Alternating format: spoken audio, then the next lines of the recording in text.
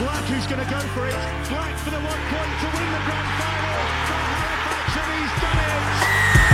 Ben Black strikes. Hello, welcome to another episode of Talking Back to Life. We're actually doing a normal podcast, a traditional, shall we say, recorded podcast, but special times for special occasions. And given the small matter of the derby on the weekend, we thought we'd mix up a little bit and actually invite the enemy into our lair. We'll get to that in just a moment. As I say, this is Talking About the Live, proudly sponsored by Clips Energy! Oh yes, and delivery. As always, my name's Mike Cake. Thanks for joining us, everyone. And to my left, or to your right, if you know see, Mr. Rick Farrell. How are you doing? Good evening, I'm alright, mate. Are you? I'm excited for a big weekend of sport ahead. Exactly, I am proper buzzy. And let's introduce our guests. First and foremost, let's get the niceties out of the way. A good old friend of mine, Fox fan, Mr. James Gosling. How are you doing, James? Evening, Mike. How are you? I'm wonderful. And unfortunately, we have to bring the tone down somewhat. You are never going to get an easy ride here. Never going to get an easy ride. For a Bradford fan, he's a Northern fan, so that's probably the best type of Bradford fan. Mr. Andrew Foster. Thanks for joining. Hello, gentlemen. Very pleased to be joining you today. You are back up north, aren't you? I am. Yeah, I'm speaking from BD15. I'm in my dad's. I don't know what you'd call it. It used to be the dining room when I was a kid, but now he's set it up as where he just sort of camps out and watches Morecambe and Wise DVDs and what have you. So it's not a shrine to all the Bulls past glories, then. yeah. Opportunity to reminisce, yeah. but yeah, good to be back in Yorkshire. Looking forward to Sunday. Definitely, it's definitely a special occasion to bring you up from London. As the I was going to say neutral, but you are the enemy this week. What are your thoughts on not just this week, but like Bradford Halifax derbys as well? Because we make no bones about it, Bradford is the game that we look forward to, and it's kind of like England Germany. England absolutely hate Germany, and Germany go, well, who are England? We hate Holland, and obviously Bradford, it's Leeds, isn't it? So, but what are your thoughts on Halifax Bradford derbies then? Well, it's back is the main thing. It's back, So it went. So 1998, we lost at the. We lost home and away. But I just let that sink in. But I genuinely think that was the last time we lost to you for about like 15, 16 years. Can't remember, and since Bradford have been relegated, then we didn't just sort of fall down to your level. We fell past your level and ended up in League One in the third tier. But now, yeah, exactly. But now it's back, and actually, the Championship is a pretty mad league, but I've quite enjoyed following it this season. Even elements of it have been pretty painful for Bradford, but there's all these sort of little tight. Obviously Toulouse Featherstone is a great contest, but Bradford Halifax for third, fourth. Looks really, at this stage, really exciting. Might be that we fall away. It's quite possible. It might be we get an hammer in at Halifax on Sunday. But if get me exclusive early. But if we don't, even whatever happens on Sunday, actually, there's a lot of rugby still to be played, and it's good that the Bradford Halifax derby is actually at the heart of it, and that rivalry's back up and running. Yeah, for sure. One thing for certain, they're never boring games, Bradford Halifax games at all. They're always full of blood, sweat, and tears, and all that sort of stuff. You were around in the 90s, James. You were there in the, shall we say, glory days of doing doubles over Bradford. As what Andrew just said, whetted your appetite for a bit more on Sunday. Yeah, certainly. I unfortunately had the dubious privilege of going to school in Bradford with Andrew during the 90s, which was good in 96 and 98, but from '97 and onwards, it was a bit grim at times. Bradford Interchange, and welcome to the Wolves and welcome to Bradford, and a lot of Wolves fans. It was a grim place to be at times for us. But I think I just echo, as I looking back, like 96, 97, 98, some brilliant games, massive crowds, and then obviously we declined and fell into the Championship. But to have them back, I think the last 5 or 6 years has been great, and certainly the highlight of our season, I think you'd agree. And just even like the Bash games, obviously the quarter-final was brilliant.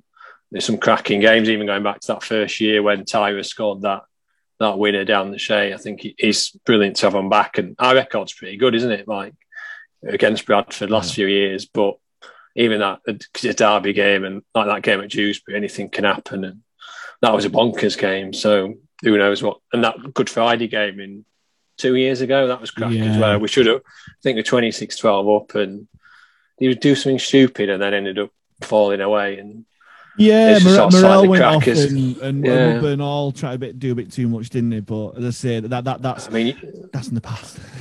It's a bit of a cliche, isn't it? But form goes out the window at times in a derby game, and who turns up on the day, I suspect. So same on Sunday, see what happens. And both sides probably missing a few from what would be a first choice team, I suspect. But we'll see what happens. But yeah, it's great to have them back. Definitely, it's like him. He's with no restrictions either as well. It's the perfect match to start off they were saying normal rugby league in terms of no restriction on spectators, no mass, all that sort of stuff. You can pay on the gate, season tickets are valid, all that sort of stuff. Because especially with Bradford games, there are a lot of people who think, I'll go along to that, because it does. There's lots of friends and families that do support both sides there, really, and because of the close proximity. Like you say, you went to school in Bradford, James. I work in Bradford now. It's a bit of a melting pot, so to speak. But what do you reckon, Rick? Well, I mean, it's a derby, isn't it? And the reason that they get the name derby is because it's a special kind of atmosphere, and that's what a neutral wants. They want to see these games. They don't want to see us play, no offence to any of these teams, but like Oldham or Whitehaven, where they might bring 30 fans against your home crowd.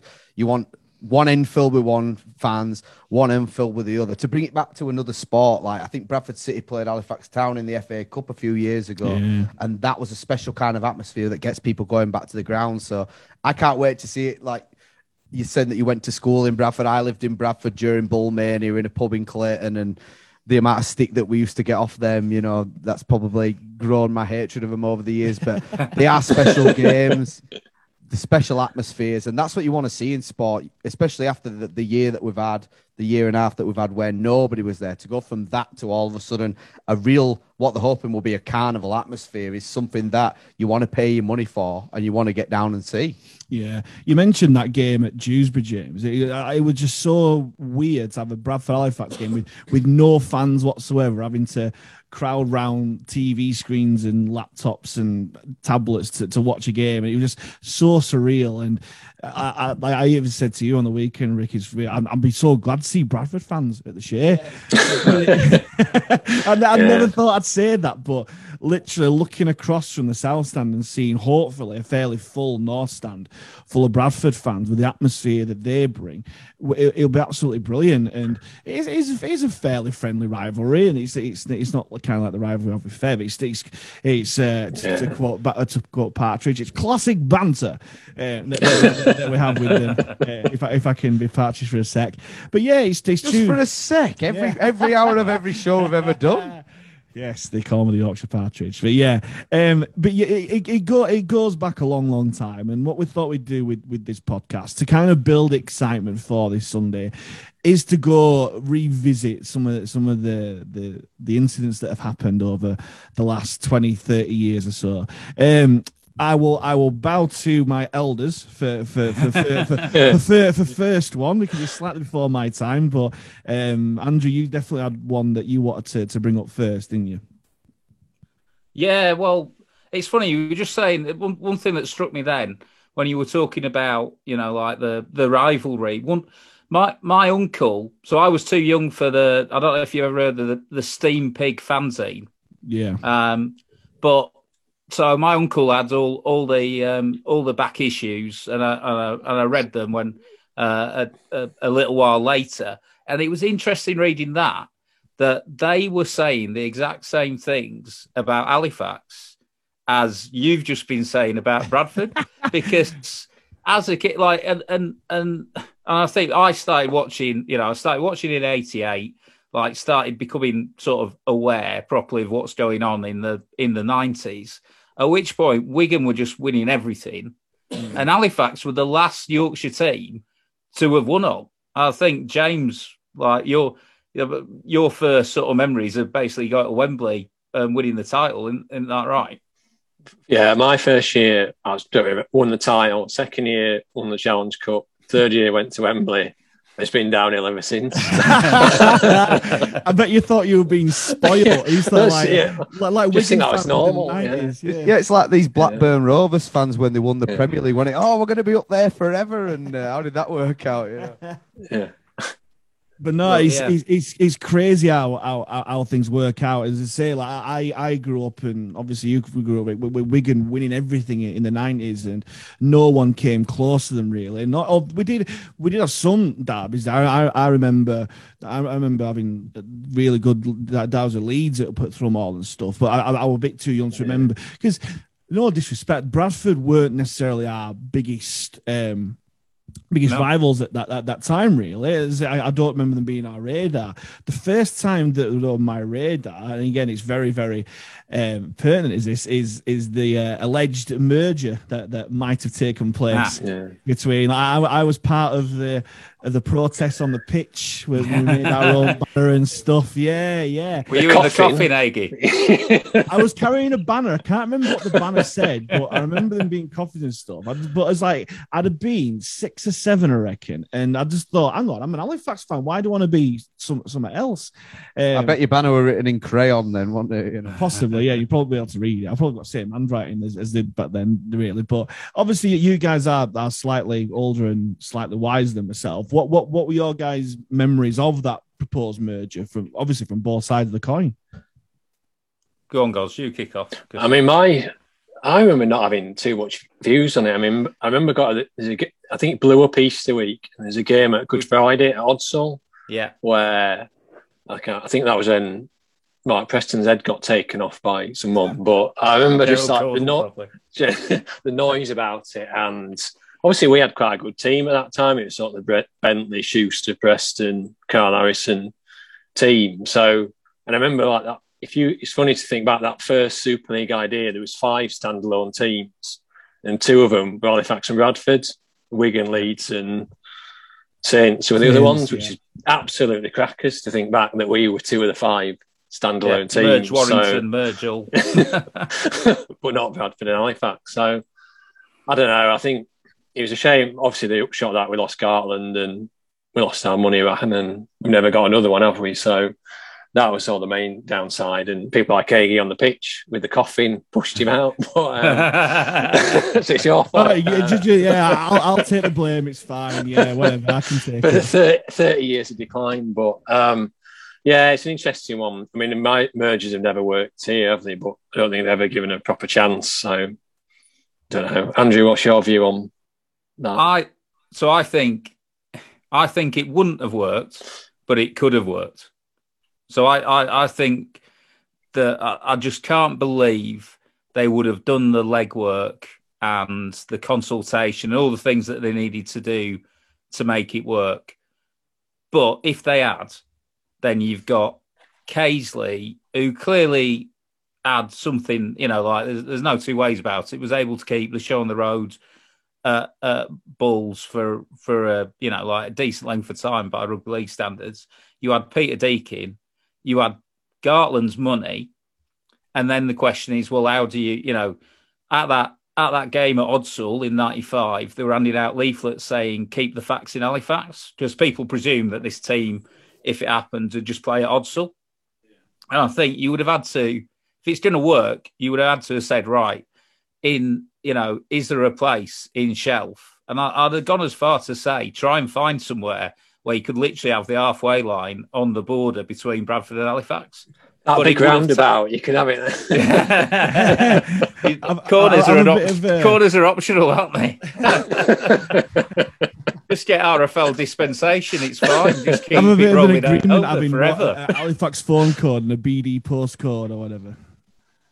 Yeah, well, but you would have had to. I think that's the only way a merger is going to work, is if you sell it to the people that you need to. If you're saying, look, I think what would have happened is it would have ended up being a Bradford team. By the way, it was being talked about, and then that's just sort of pointless. I don't know if it ended up all that worse than the current situation. I think there would probably have been a sort of rebel Halifax team set up that would have probably got quite a lot of support. I guess it would have been a bit similar to Huddersfield, Sheffield, where Sheffield Eagles came back. But I think it could have. I mean, to me, the ideal thing would have had a Bradfax team playing in a brand new stadium in Shelf or similar, and then you'd have had a Bradford's team playing in the Championship and a Halifax, Halifax team as well. So maybe them at Fromall or the Shay and Horseful or somewhere like that. And so those absolute diehards who are like, oh, never going to watch this team. Well, they'd have had a team to carry on following, and then the Bradfax team could have been that counterweight to Leeds, could have been that powerhouse that we know West Yorkshire needs it. I don't think Huddersfield have provided it. I think it's hurt Super League that there's basically Leeds and that's it in West Yorkshire, despite it being it being one of the heartlands of the sport. So yeah, that's my cop out answer. Diplomacy at its finest there. Yeah. Known for the diplomacy. I just need to wash my ears out after hearing Bradfax 3 times. Bradfax. Oh, that's just awful. But I think you may be right what you're saying. Simply because Bradford's such a big city and Halifax is, although it's a big town, it's still a town, and I think that he would have swallowed it up. And Odsal, the massive ball that it is would have more potential for it there. Thrummall was falling to bits at that point, and he couldn't really expand on that. So yeah, and we've got the thing that I've just seen Rick right on his notepad there. I won't read it right exactly what it says. Commons nominated between the two clubs is a certain Nigel Wood. Well, yeah. Andrew has views on Nigel, doesn't he?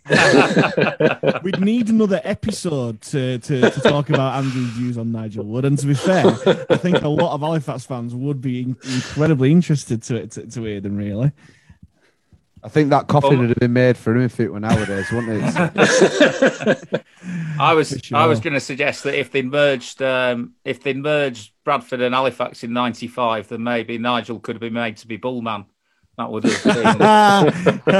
He would have been perfect for that role. Best place for him, isn't it? But yeah, I've had this conversation with a few people over the years, and like I said, wouldn't it have been great to have like success in the '90s and have Bullmania and the titles and that? And I just thought, nah. The only thing I'd change, it wouldn't be called bloody Blue Sox, but. Hey ho, that's another story. We are the Panthers now. In fact, we've got another nickname at long last. But yeah, the merger came and went, and as I said, we talked off air, but we'll get into it on air. The first game that I remember, Halifax and Bradford was in Odsal, the last home game of Bradford's season, where it was fair to say that we spoiled the party. They had the celebrations there. Unbeaten. They had the open top bus ready to go. Bullman dropping in, parachuting in with the ball, didn't Bullman turn up in a helicopter? In a helicopter, yep. And I thought this is just crazy. When I was actually stood in the Bradford end that game because my dad worked in Bradford, and he used to get shock horror. He used to get a load of free tickets, and it used to be in the Bradford end, and I was surrounded. I would have been just turning 9 at the time, and I weren't that bothered about a mascot coming out of a helicopter, but I saw about 40-year-old men suddenly stand there and go, "Oh my God, look, it's Bullman!" I'm like, right, okay, something's very, very strange. I mean, it was my first ever game. It was my 6th birthday, and my dad took me finally when you start to understand the game a bit more. And he always tells me these tales about that day, because I do remember a lot of it. Obviously, I remember like the interception that I'm sure we'll come on to, but you could sort of got the feeling that Bradford were like, oh, well, we've been unbeaten at home all year. It's only little old Halifax, and all the things that were going on pre-game. And you saw the Fax players just growing in cheeks, thinking, we're not going to let lie down and have his bellies tickled here. But I remember they announced it with my birthday, and Halifax fan Rick Farrell, it's his birthday, 6 today, and all the Bradford fans booed me. Booing a 6-year-old on his birthday. You absolutely boo. But yeah, it went on to be an absolute classic game. But what a game for your first ever live game of rugby league, to see a last-minute drop goal with his wrong foot to win it. And I just remember my dad sort of looking at my mum going, you're taking the kid home, and running round with fans and be like, partying tonight, That's mad. Yeah, it just occurred to me, every Super League match between Bradford and Halifax for the first 3 years was a classic. Yeah. Like, thinking about it. Yeah. Like, so the From All game that year was like 22-20 to us. You won at ours. The next year both games were tight, and then 98 as well. I think you won it in the last minute. So yeah, there was something about that fixture. There's no two ways about it. They all had incidents as well, didn't they? I remember 97. Kelvin Skerritt broke his arm after about 30 seconds off on Steve McNamara's head. Is it Steve McNamara? He's trying to stiff arm Steve. I've never Kelvin forgotten. Skerritt stiff arming someone, never. No, it's hard to believe. Yeah. But yeah, let's get on to that 97 game. Let's give you some good times here, Andrew. Because it was a bonkers game. And again, like, I weren't at that. I was on holiday at the time. I can't remember exactly where it were, but we used to go on caravan holidays. It was the 90s. And I listened. Just say Butlins. Everyone knows what you mean. To wear Butlins. My dad didn't want to be mixed with riff raff at Butlins kind of thing. And but yeah, I listened to it on radio, and obviously we're 26-6 up. And I thought, right, I'm not listening to this anymore. I'm going out to play. And then I went out and played football. So it came back. Mum and Dad were absolutely good, saying, "Oh, we've lost." And I was like, "What? How have we lost? How have we lost that?" Talking about like taunting and the way that the derby's going with that Asa Ramoni when he sort of showed in the ball when he was Danny Peacock, head. And again, you just saw the Bulls players grow at halftime, thinking these are taking the piss out of us here, and we're not having it. So I do love that bit of niggle that goes on between the two clubs. I think it adds so much more to the contest. You saw the way that the Bulls players celebrated when they beat us in the game earlier this year, and when they thought they'd beat us in the quarter final. And then obviously the rest is history. We'll come on to that. But I love the little bit of niggle that goes underneath the skin. It adds that little bit. It shows that the players care about it as much as the fans do in the stands. Yeah, for sure. Yeah, but the game is an absolute classic. It's just a shame that we were on the other end of it. But we're big to realise it was an almighty comeback, an absolute classic game there. Did you think at halftime that you would have any way back into that game, Andrew, at all? Well, it's funny you should mention half-time.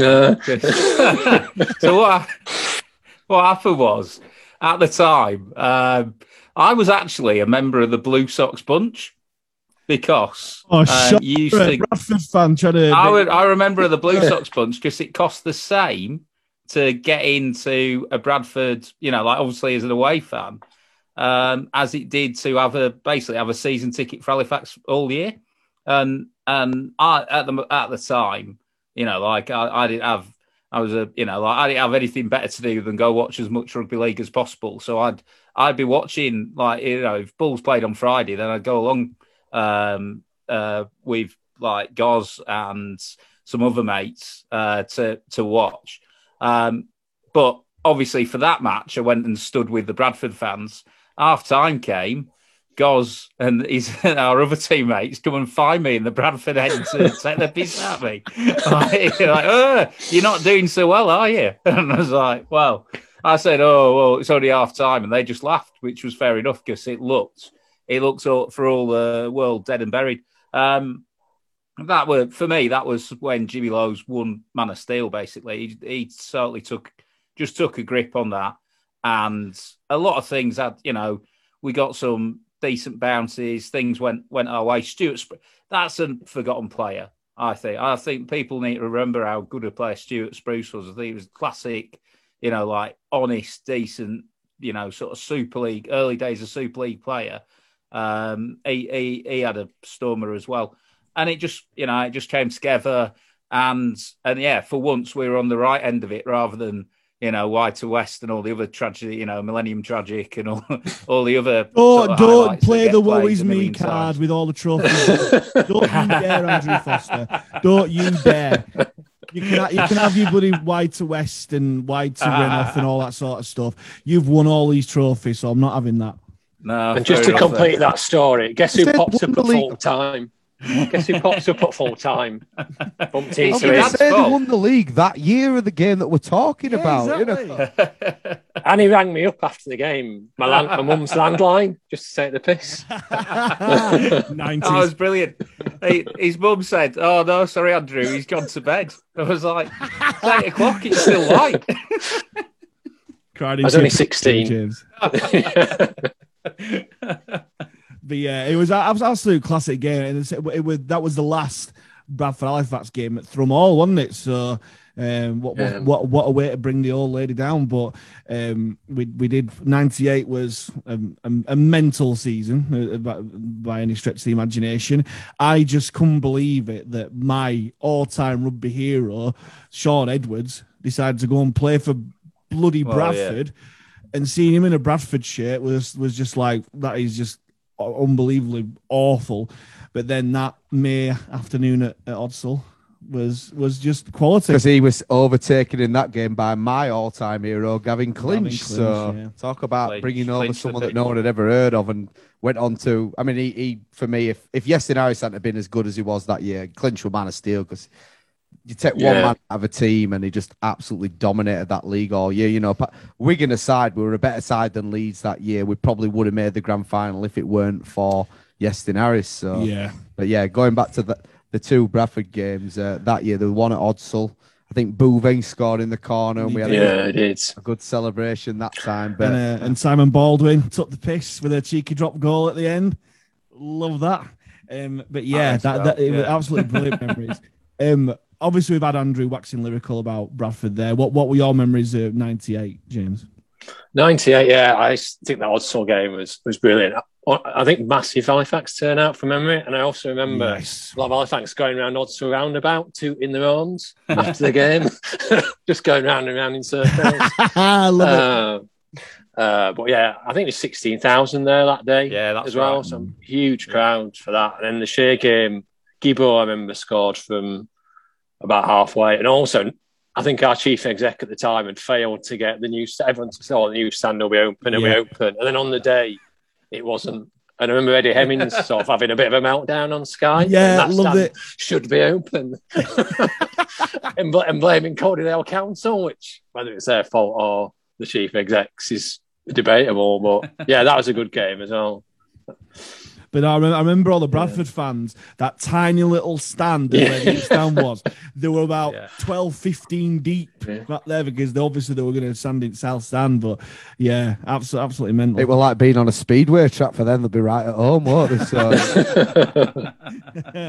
Love it. But I remember Gibbo was one. You mentioned classy fullbacks there, Andrew. Gibbo was arguably one of the fullbacks. You mentioned Iestyn Harris. I think Gibbo ran him close second for being one of the best fullbacks in that year. He's got an absolute classic try that year. And again, Bradford, they flat to deceive. They managed to get into the playoffs, and we thought that we'd be playing you again, but on that Graham Bradley getting sent off in his last game. Oh, sure. That's a very murky incident. I think everyone's drawn a veil over. So Bradley didn't get banned for the offence that he was sent off for. Like, to me, it looked like he dropped the elbow on someone, but Cummins sent him off, and Bradley's been pretty clear that he thinks there was a bit of straws settling going on there. To be honest, we were nowhere near as good as Saints at that point.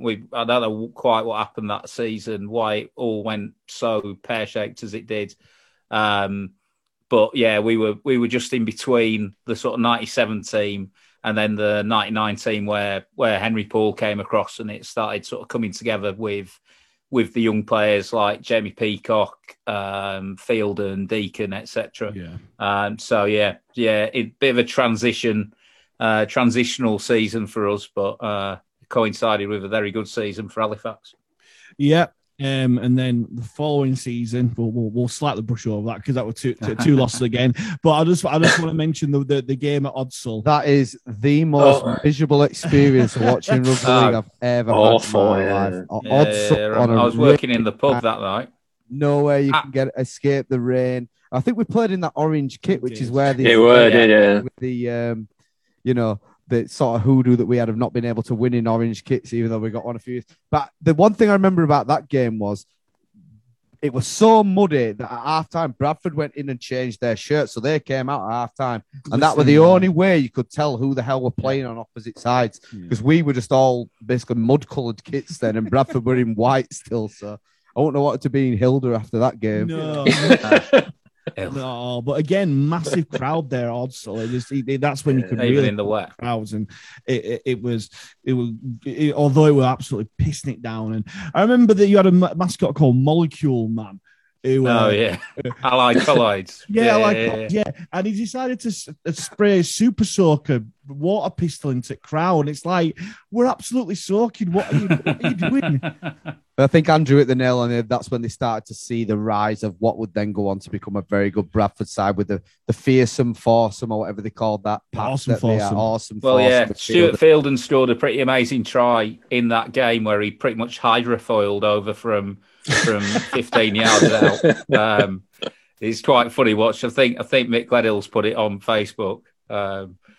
None of us follow Bradford on Facebook though, so I don't want to see Stuart Fielden score anyway. It was quite weird, wasn't it? Because that sort of coincided. We had such a good year in '98 that Wigan then came and ripped the heart and lungs out of our squad, and Bradford sort of was on the up. So you get these sort of ebbs and flows, and we've seen that when we've been in the Championship as well, haven't we? That as they've risen, we've fallen. As we've risen, they've fallen. So there seems to be a lot of sort of patterns in the way that. To say that the two clubs are so close together, they're sort of intrinsically linked within folklore, so to speak. Yeah, you could say that. We were always there and thereabouts. Bradford were Bradford; they were always at the top. But we knew we could get there in one-off games and stuff. We might not necessarily have the consistency that Bradford had because you had an awesome squad and you had strength in depth. Whereas after '99, you just say because that's when we had the CVA and all that sort of stuff. SOS Save Our Socks, remember that one? And Bradford just played from strength to strength. We invested in youth, and that's where we wanted to go forward. So, and we'll briefly touch on the 2000 just before. We have to, because of two words: Hobson's knees. If there's ever one player remember from one incident, that is that Andy Hobson, Robbie Paul's ribs in that tackle. He did it in front of Ganson as well, of all people. One day, I think he didn't get sent off for doing Robbie Paul. No, he didn't. Got sent off about 3 minutes later. He did it again, didn't he? Again, Robbie went off wheezing like that, and then he came out. I don't think the second one was half as bad as the first one, but not at all. But I think he had previous in that game. Great game though, that. And then the second game, didn't they? A few weeks later, where he scored. I think in front of the South Stand as well. Yeah. Won that the game where I think it was 20-all draw because didn't we go down to 11 men? I think Rowley got sin-binned as well. Yeah. And it was Daryl Cardis that nailed a last-minute penalty. And I always remember that. We are always going to go into a break very, very shortly. But again, remember the two sets of fans react differently. Bradford fans absolutely hated the fact that they drew with little old Halifax. And Halifax fans were over the moon like, we've got to draw against Bradford. We've got to draw.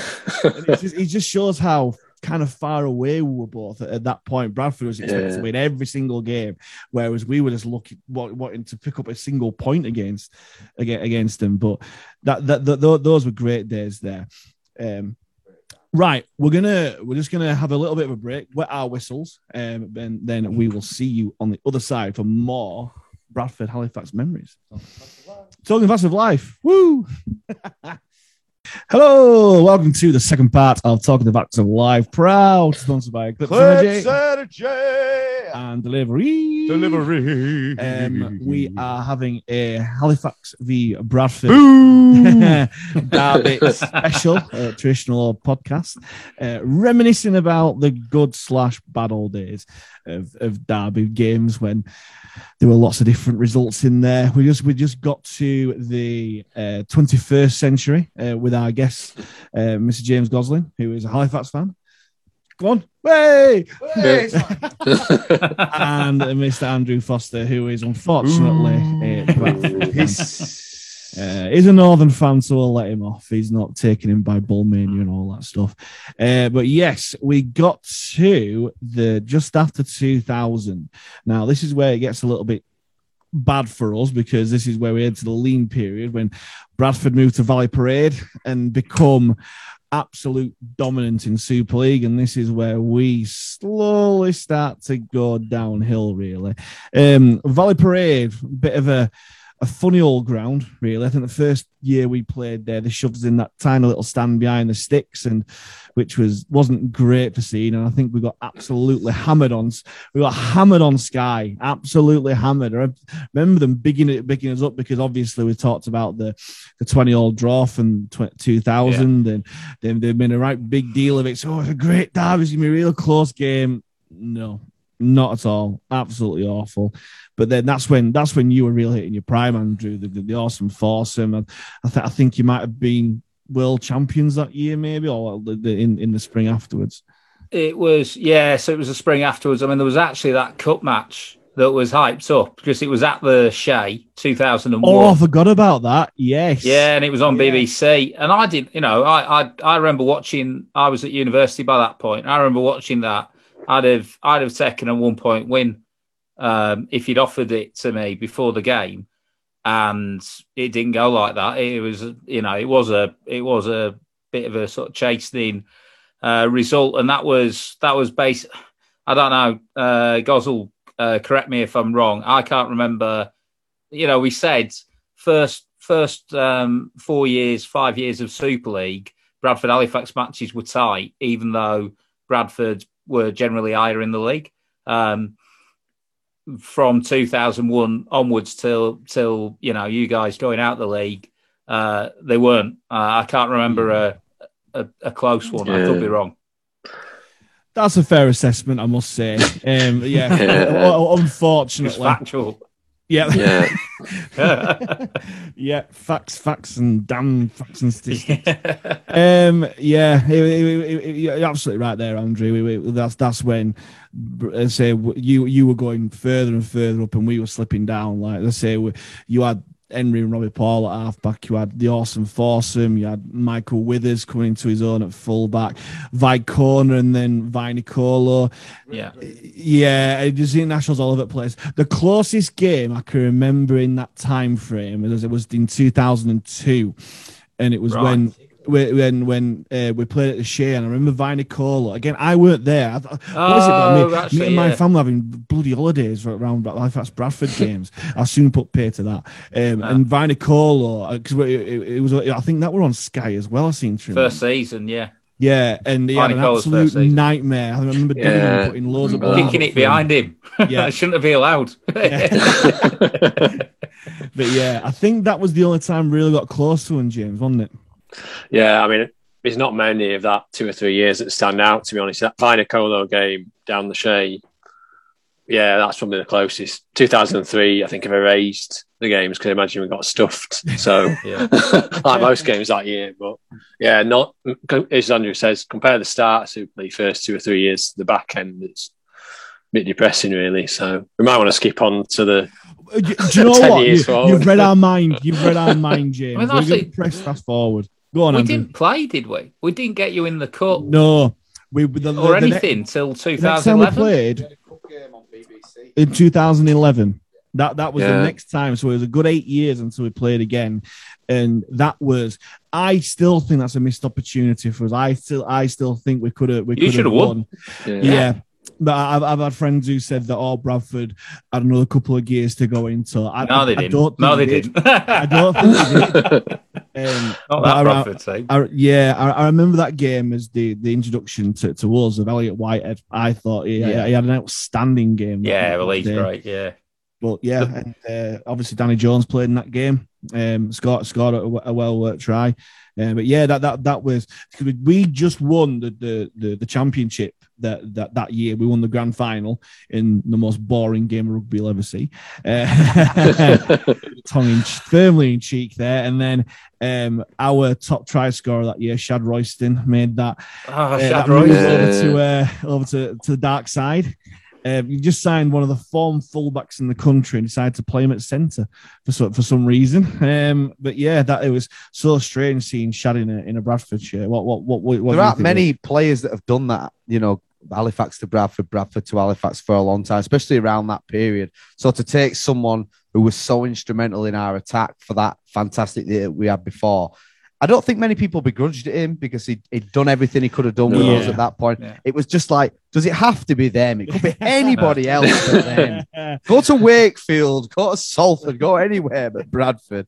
But it was a great game on it. I loved Frankie's try when he scored. I think the Bulls fans were all in the south stand, sort of down the bottom end at that point, and he gave him a quick salute as he went past. But I agree with you, a totally missed opportunity. And then I think that sort of was the beginning of Bradford's sort of decline, as ours was around the 2000s. It took a few years for us to drop out of the league. I think that's when Bradford's, the year after was when the money troubles started, and that's when you started to slip down, wasn't it? So I believe Andrew tell us better than both. But what were your memories around that time? It didn't get any better. I mean, so from a Bradford point of view, 2010 start of 2010 season was the last time where it looked decent.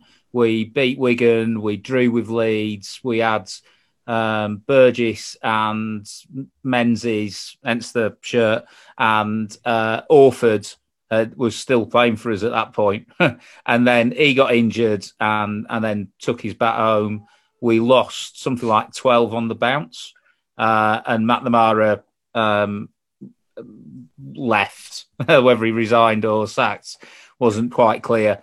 And that was the start of circling the plug hole, really. It was funny, was that, Matt? Me and did you stand with us for that cup match, Joss? We actually came up. He knows better than that. So we came up for that game because it was the first Bradford Halifax match for years. Two Aussie mates of ours, Tim and Troy, came along, who were both big Brisbane Broncos fans. And they absolutely loved it. They loved the atmosphere.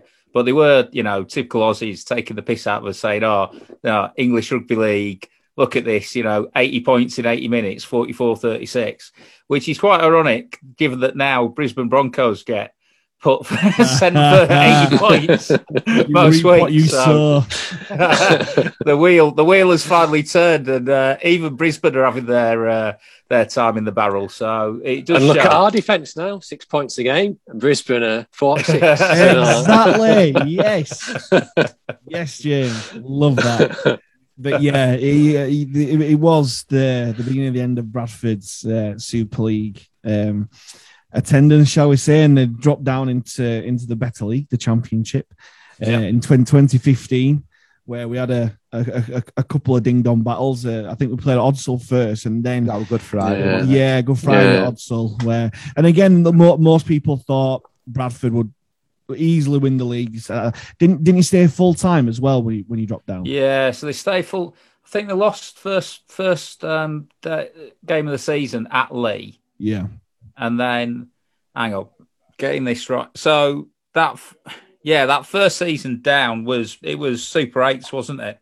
Yeah. So we were always second to, at that point. Well, it was a bit like we got this year with Feven to lose, that Bradford and Leigh basically won every week, apart from when they were playing each other. But the difference was that you had the middle 8s at the end of it. Did Fax get into that as well? Yeah, we certainly did. Hang on. Yeah, I remember that. Tell us about how we got into the middle 8s then, James. Go on. Well, we had a few games that year. I mean, the big one stands out is they get first one down the the Shea, wasn't it? A big crowd. And I think it's Stevie T saying Marshall didn't often get fired up before games. He said that game he was bouncing off the walls and getting them all fired up. I think it's interesting also. I think you might have done an interview where basically Danny Addy takes a dump in his pants because he thinks Dave Manning's about to knock Seven Shades of shit and lets the ball bounce along and Tyro picks it up. The other thing is like straight off the kickoff, Richard Moore absolutely kills a Bradford player, and Richard Moore was brilliant, but straight, if you watch the highlights, doesn't stop and just carries on like a cartoon character straight through a Bradford player to batter him. And also in the middle eights, we also have that stuff in at Odsal where Scott Morrell turned into Wally Lewis and just bossed him for an afternoon. The Driglinson Wally Lewis. I mean, he always played well. I always thought he was a massive asset in those games anyway, in terms of winding the team up and also that getting him around the pitch, which player Bradford often didn't have in those years. It was often my sense he got us home. But yeah, that afternoon, I watched on Sky. He was brilliant that day, but he was good in all the games, I thought, Morrell, the derby games. Just a I big wonder game if that's player why we signed Danny Brough, actually. The fact that Morrell had found us out repeatedly. I wonder if that made John Keir say, right, even though Danny Brough is older than God, he'll have to, we need someone who can do that job. Yeah. No, that's why you have to be for in the Super 8s or Middle 8s, sorry, Andrew, because of that absolute high you took at Odsal. That's why you raised that from memory. I loved about that season, I think with the first game back after 17 years we'd not played each other was at Odsal on Good Friday. It were a night game, and we were winning at half time. Excuse me, and the Fax fans the whole way through half time kept this chant going. I don't know if you remember all the way through, and the second that the boys came back out, they were, oh, hey, and it was just like that's the sort of games we've been waiting for years. Yeah, we'd had some ding dong battles with Lee, Fev, obviously, but nothing ever beat the atmospheres, like I keep saying, in those Bradford Halifax games. So even though we lost, and they sort of came back and showed the class in the end. I think Gaskell had a really good game that day. Just the atmosphere. And what it meant to people that hadn't been to games for all these years were like, oh, I'll go to a Fax Bulls derby because they know what it means to everyone and they know that you're going to get a proper atmosphere and a proper game of rugby. Yeah, Gaskell was good in that Blackpool game as well that year, wasn't he? Yeah. Both games he was very good, was Gaskell. I wonder, it makes me wonder what would have happened if we'd had middle eights this year. So if you had Bradford and Halifax, Toulouse and Fev, versus who's the bottom four at the moment? Lee, Salford, Huddersfield, and maybe Wakefield. Yeah, very interesting. Interesting. Yeah, would have been. Maybe once it's a bad concept after all. Maybe I liked the eights. I thought they were a good concept. Yeah, certainly for us, I thought it was great for Halifax. The thing that doesn't work for everyone, does it? Yeah, the thing that stuffed it, they'd never like the Super League. The Super 8s bit was crap. Because most of the time the top four was obvious before it even started. And of all people, Marwan Kukash had the right idea, like a broken clock. He was absolutely right. They should have saved the fourth place in the Super League playoffs for the team that had the best performance in the eights.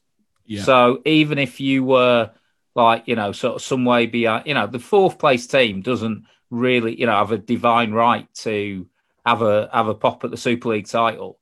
So if there's a team, if there'd been a team in the top, 1 year Huddersfield were hopeless in the first half, but were really pretty decent in the second half and in the eights, but still couldn't make it into the top four. If you'd have said, right, whoever's the best performing team outside the top three in these eights gets up, then you'd have had much more meaningful games, and we could have carried on with the middle eights, which were good. I think it was a Nigel Wood idea as far as I know. So Like, you're admitting it. Wow. Kudos to Nigel. Well done, Nigel. Hope you're listening. Hang on. This is being recorded. Let's clip that up and send it to him. Andrew Foster saying, kudos to Nigel Wood. 2 thumbs up. 2 thumbs up. Oh, dear. But no, definitely meaningful matches between us and Bradford, for sure. Yeah, and that Steve Tyler interception try started off. How many did we win in a row? Was it 7 in a row? It was 6? A lot of games. Yeah, we won for the next few years. Sorry, Andrew, this is going to be no. It's only true. But yeah, it was and again, certainly for 2016, we both flattered to deceive. I think we both played in the Championship Shield that year, didn't we? Yeah, we both missed the middle eight. So even though there were 2 wins for us, they mattered not really. But 2017 was a good year. It was a good year for us. Great. We beat Bradford again on Good Friday at Odsall, and then I think we beat him at the Shea as well. We certainly did. Yeah. The week before we went to Toulouse. It was part of our kind of 4 cup finals there, where we needed to win there. My memory escapes me a little bit on that one because, but mind you, I was drunk for about 4 weeks. But yeah, I'm gonna skip on a little bit to the Bash in 2019. Well, just let's go to 2019 as a whole. Yeah, because great season. We are, well, it must have been for you, Andrew, because I say you beat Leeds in your cup final. I mean, 6th round of. I genuinely I can tell you honestly, I got more pleasure from that match than any of the grand finals because I was texting. I was texting Goz and some other mates during it, partly to just sort of stop myself from hoping that it was going to happen. Like all the way through, I thought, well, Leeds will just score a couple of breakaways and that's it, and it's over. Like surely not all the way through. And I guess that's the beauty of rugby league, isn't it? That these things can happen. And the only reason we were there, it sort of gets forgotten. We actually beat Featherstone of all teams in Golden Point in the you did the round before, having scored 4 tries in the last 10 minutes to tie it up, and then Jordan Lilly kicks a drop goal. So yeah, no, it was an amazing run, and then it was a quarter final, wasn't it? I love the fact we've totally brushed over the fact they got relegated to a league below us as well.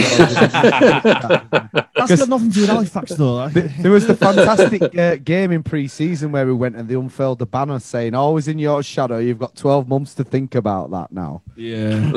But no. Which again, I love the niggle. I love the little rivalry. Yeah. We didn't even win League One. That's the other thing. Exactly. York and Connor Robinson reigned on our nemesis, York. Funny old season that. But yeah, no, we skipped over. We 3 great games in that season against Halifax, right? No, maybe 4. We had 4 games. One was at Odsall, which was terrible after. Yeah. We were on that big losing streak. It was kind of like after the Lord Mayor's Parade, wasn't it? It was just like it meant nothing really. It was a bit meaningless really. But we'll go to the Bash first because again, a wonderful game of rugby league. Yeah. Again, it was part of me saying it's a shame someone had to lose, but that's just absolute bollocks. But that will be lies. Yeah, that's just absolute bollocks. Especially after Fogging Johnson's try and who was the other one? Sharpie's got disallowed. Yeah, Sharpie's got disallowed, and then I still don't think Dalton Grant got that ball down either. To be honest with you, but hey ho, it was again having cameras at a game and no video ref. Who thought of that idea? But again, it's one of those where we in the last 10 or so years, we've managed to come from behind against Bradford. Kind of like what Bradford did in 97. I thought Bradford would win that game easily. All Bradford fans were singing the victory song, like, ooh, and then all of a sudden, up pops Bobby Fairbank with a lovely pass to QLT and Elliot Morris going over. And then you mentioned Scott Morrell before, cheeky little one-pointer to make it all right. And then let's go to the quarterfinal, shall we? And Let's go to the quarterfinal. Absolutely. Well, what I will say is that it was, and I will give you this, Andrew. It was a great spectacle watch because you say, the way that Bradford have gone down, and since Bradford went down, Leeds have taken their place and been utterly dominant in Super League for that time. And you were the ranked outsiders, and I don't think anyone really expected Bradford to win that game. It was a fairy tale. It was a brilliant spectacle there, but because of that, the coverage for the Bradford Halifax game was all Bradford. It was let the fairy tale continue and all this sort of stuff, completely forgetting us that we knocked out London in previous round, and obviously we'd beaten you in the Bash. And I didn't see that at the time because we were at the ground there. But again, to and throwing of a game, and what a finish! What a finish! I were doing a lot of club work then, and I spoke to the lads, and they were saying we were never going to lose that game. I'm like, really? Because you had me bloody convinced about 5 minutes from the end, you know. But they were so fired up, and they were like, we're having these today. They said the second that they saw the Bulls sort of having their celebration after the Leeds game, they were all the lads of the Fax team were out together on Ben Kay's stag do, watching it in pub, and they were like, nothing else matters now. And that probably showed in our league form just going absolutely down the Swanee. But they were like, nothing else matters now. We are having these in that next game. And as it turned out, like I said, they left it late, but they did. Yeah. I remember when, was it Wildy who scored that try? Yeah. Leroy, all around me, everyone was going, that's it, we've lost. I was ready to have Samaritans on for me. I didn't think it was. And I was one of the very few that said, there's loads of times left. There's loads of time left. This game's not, there's no score in this game.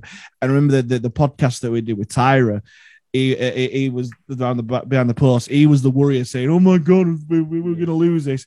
But then he said that both QLT and Woodburn all kind of said, no, this game is lost now.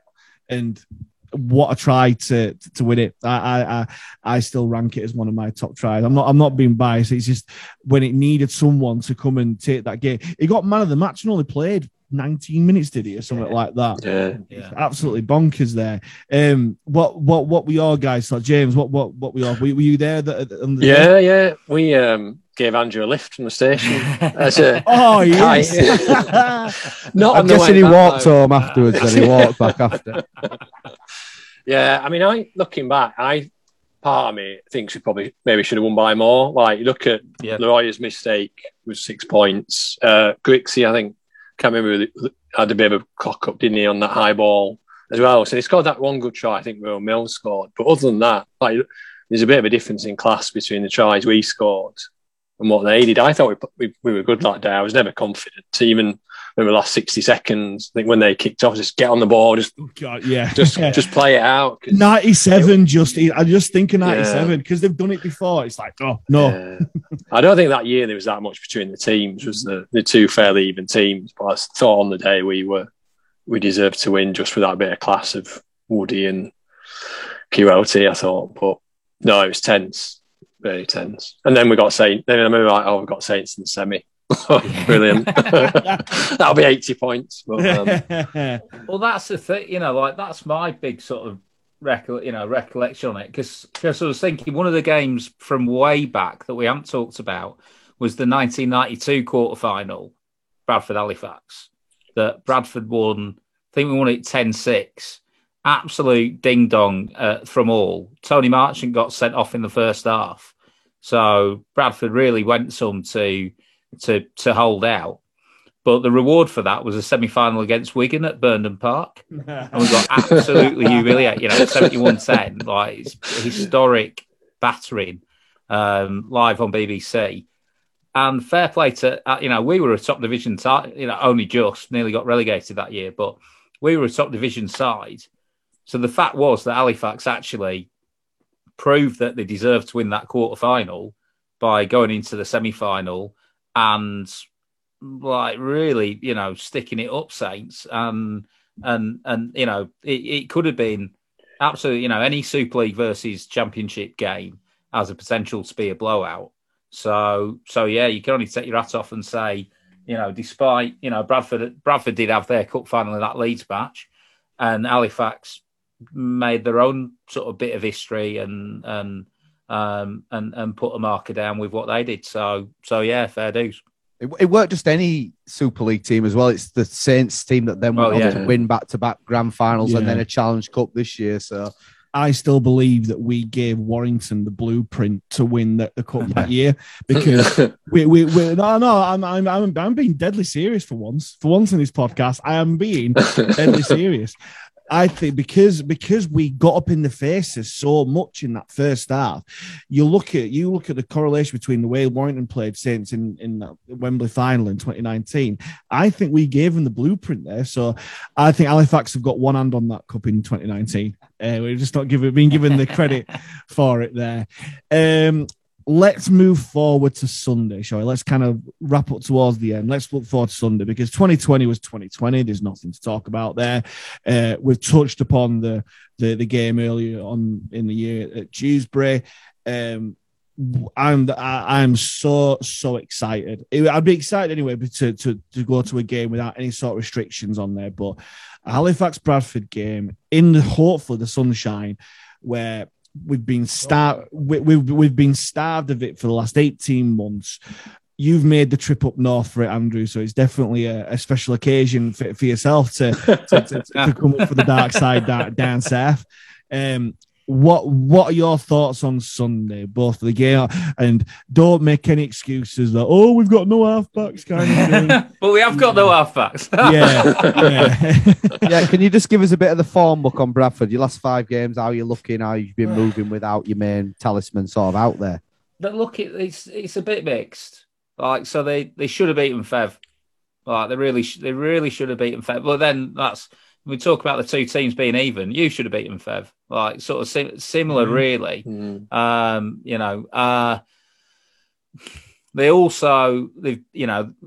think it might be less than 5 games ago that they got hammered by Fev at their place. The thing about Bradford is they've got some really, they've got some really good players in the mix. Like I think Ant Walker. I think the off-field stuff, the fact that he was sort of medically retired for so long and he's come back, you don't have to be a Bradford fan to take your hat off to that and say, it's brilliant that he's come back and re-established himself as a fantastic player. Yeah. But for the team, it's putting it together for 80 minutes. Like I could see, I won't be surprised if we went toe-to-toe with Halifax for 60, 70 minutes, even got a lead up and then frittered it away. That's my gut feeling, natural pessimist like most rugby league fans. That's how I sort of feel the sort of story of the match might go.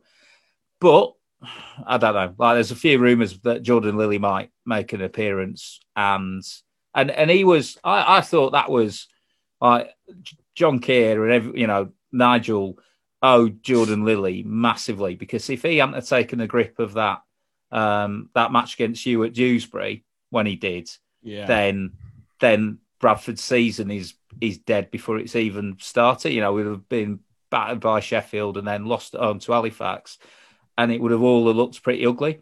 So I think it'll be up to people like Jordan Lilly, Steve Crossley, Ant Walker, Eben Stir, Brandon Pickersgill to pull it out and give a lead and hopefully they do it for 80 minutes from my point of view. $1 million question though, Andrew, who are going to be your 6 and 7 on the weekend?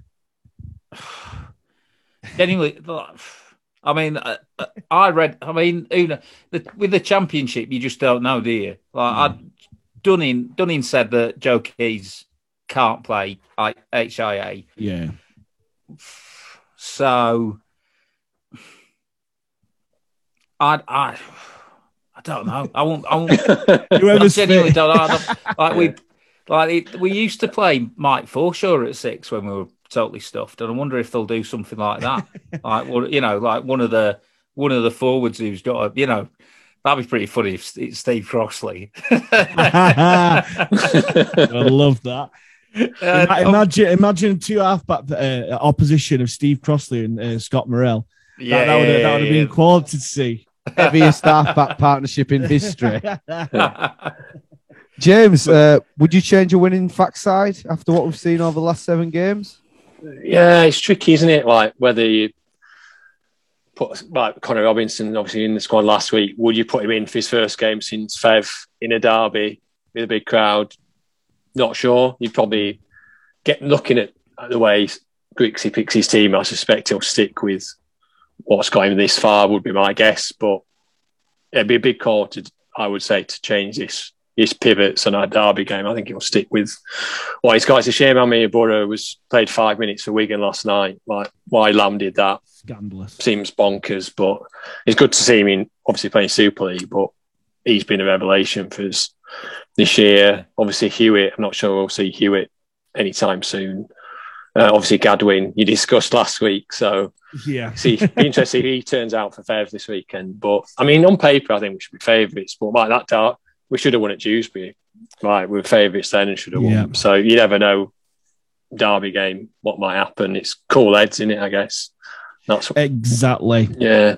That's why I think he'll go for Scott Griggs again, not just because he's his brother, but the 2 victories in 2019 that I mentioned.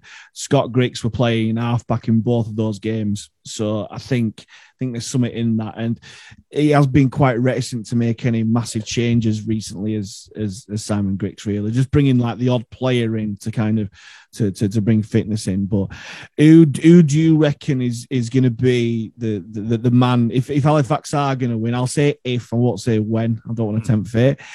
Who's going to be the standout player? Who's going to make it the Halifax victory on Sunday? I don't know. Could history strike twice? Would he? Could do. Maybe. Yeah. He's a sort of play. I know he's done it already. I mean, it's an obvious thing to say, but it's a sort of game where someone with a bit of class and that ability break a game open.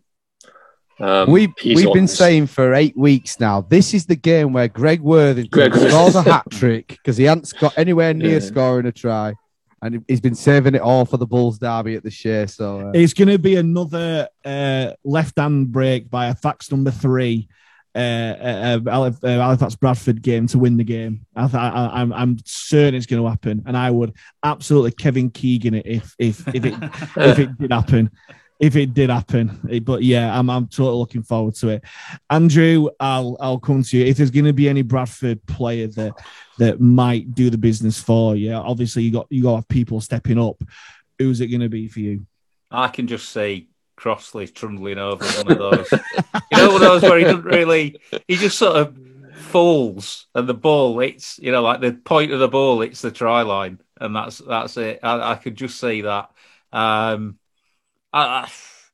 It's good. I think if Halifax win, it might be by quite a few. If Bradford win, it'll be tight. That's what I think. Oh, don't spoil us! Don't tease us with such things. Halifax. It would be so strange because I genuinely can't remember Halifax comfortably beating Bradford, apart from that game at Odsal in 2015, and even then, it was such a weird feeling because even when we got like 30 points up, we were kind of thinking, they're going to score, they're going to come back and do this. Because it's just so obviously Bradford. But yeah, I'm not happy with a favourites tag for Halifax. I've never been comfortable being a favourite, especially in a derby game. It's just, I don't want to even think about it. But fingers crossed it should happen. And my man, Greg Worthington, he's going to do it. He's going to do it. He's my man. He's my man. Rick, what are your final thoughts? I'll go put my neck on the line and say it's a game for veterans at halfback, and this is where Scott Griggs will stand up, take the game by the scruff of the neck. We know Liam Harris has had a massive impact on sort of the end of games, but I think this is where Scott Griggs just has a masterclass in the sort of ilk of Scott Morrell and just totally takes this game over. I think I could see sort of Cav having quite a lot of luck with that link that they have on the left-hand side. That left-hand side looks good. But yeah, otherwise, like I say, it depends what the weather's like. I think the weather forecast is supposed to be diabolical. So, really? One of these. What I'm hoping for a repeat, but the opposite way around of that Odsal game where they have to stand there in the rain and only have. They'll go 2-0 up and then we'll score 32 points, and that'll be that. So. I just hope it's a good game because I'm expecting a big crowd and everyone there, good atmosphere, and as we've seen with the promo vid and all that sort of stuff. I just hope everyone really gets on board and they deserve a decent. They deserve a decent crowd, don't they? 7 in the spin. They made a bit of an effort on match day this week. They deserve. Crowds have been. not been good across the sport, have they, recently? So fingers crossed everyone gets out, balls and facts on Sunday. And I've had people saying I'm coming down for the first. Well, they've not been able to come down after, but it's people saying they're going who don't normally go, which is great. So exactly, there's hardly any excuse not to go. It's a Sunday 3 o'clock kickoff. You can pay on the gate. You don't have to pre-book online. There's stuff going on the game. Second v third. We're on a 7-match winning streak. It's all tying up nicely for. Pretty hell, trying to elevate us even more. It's all tying up to be an absolute classic game, like we've talked about for the last 40 minutes or so. I've really enjoyed doing this, looking back at some really great memories of Derby days past. It's whetted my appetite for certain for this Sunday. I hope it's whetted your guys, both on the podcast here, but you guys watching. Thank you very much for joining us, Andrew. Thank you very much for entering the Lions Den. Thank you very much for entering the Lions Den. It's been a pleasure having you, and James, absolutely pleasure talking to you again. Rick, thank you very much as always, and for myself, thank you very much for watching. And as always, well, you won't join Andrew. Up the facts, fam!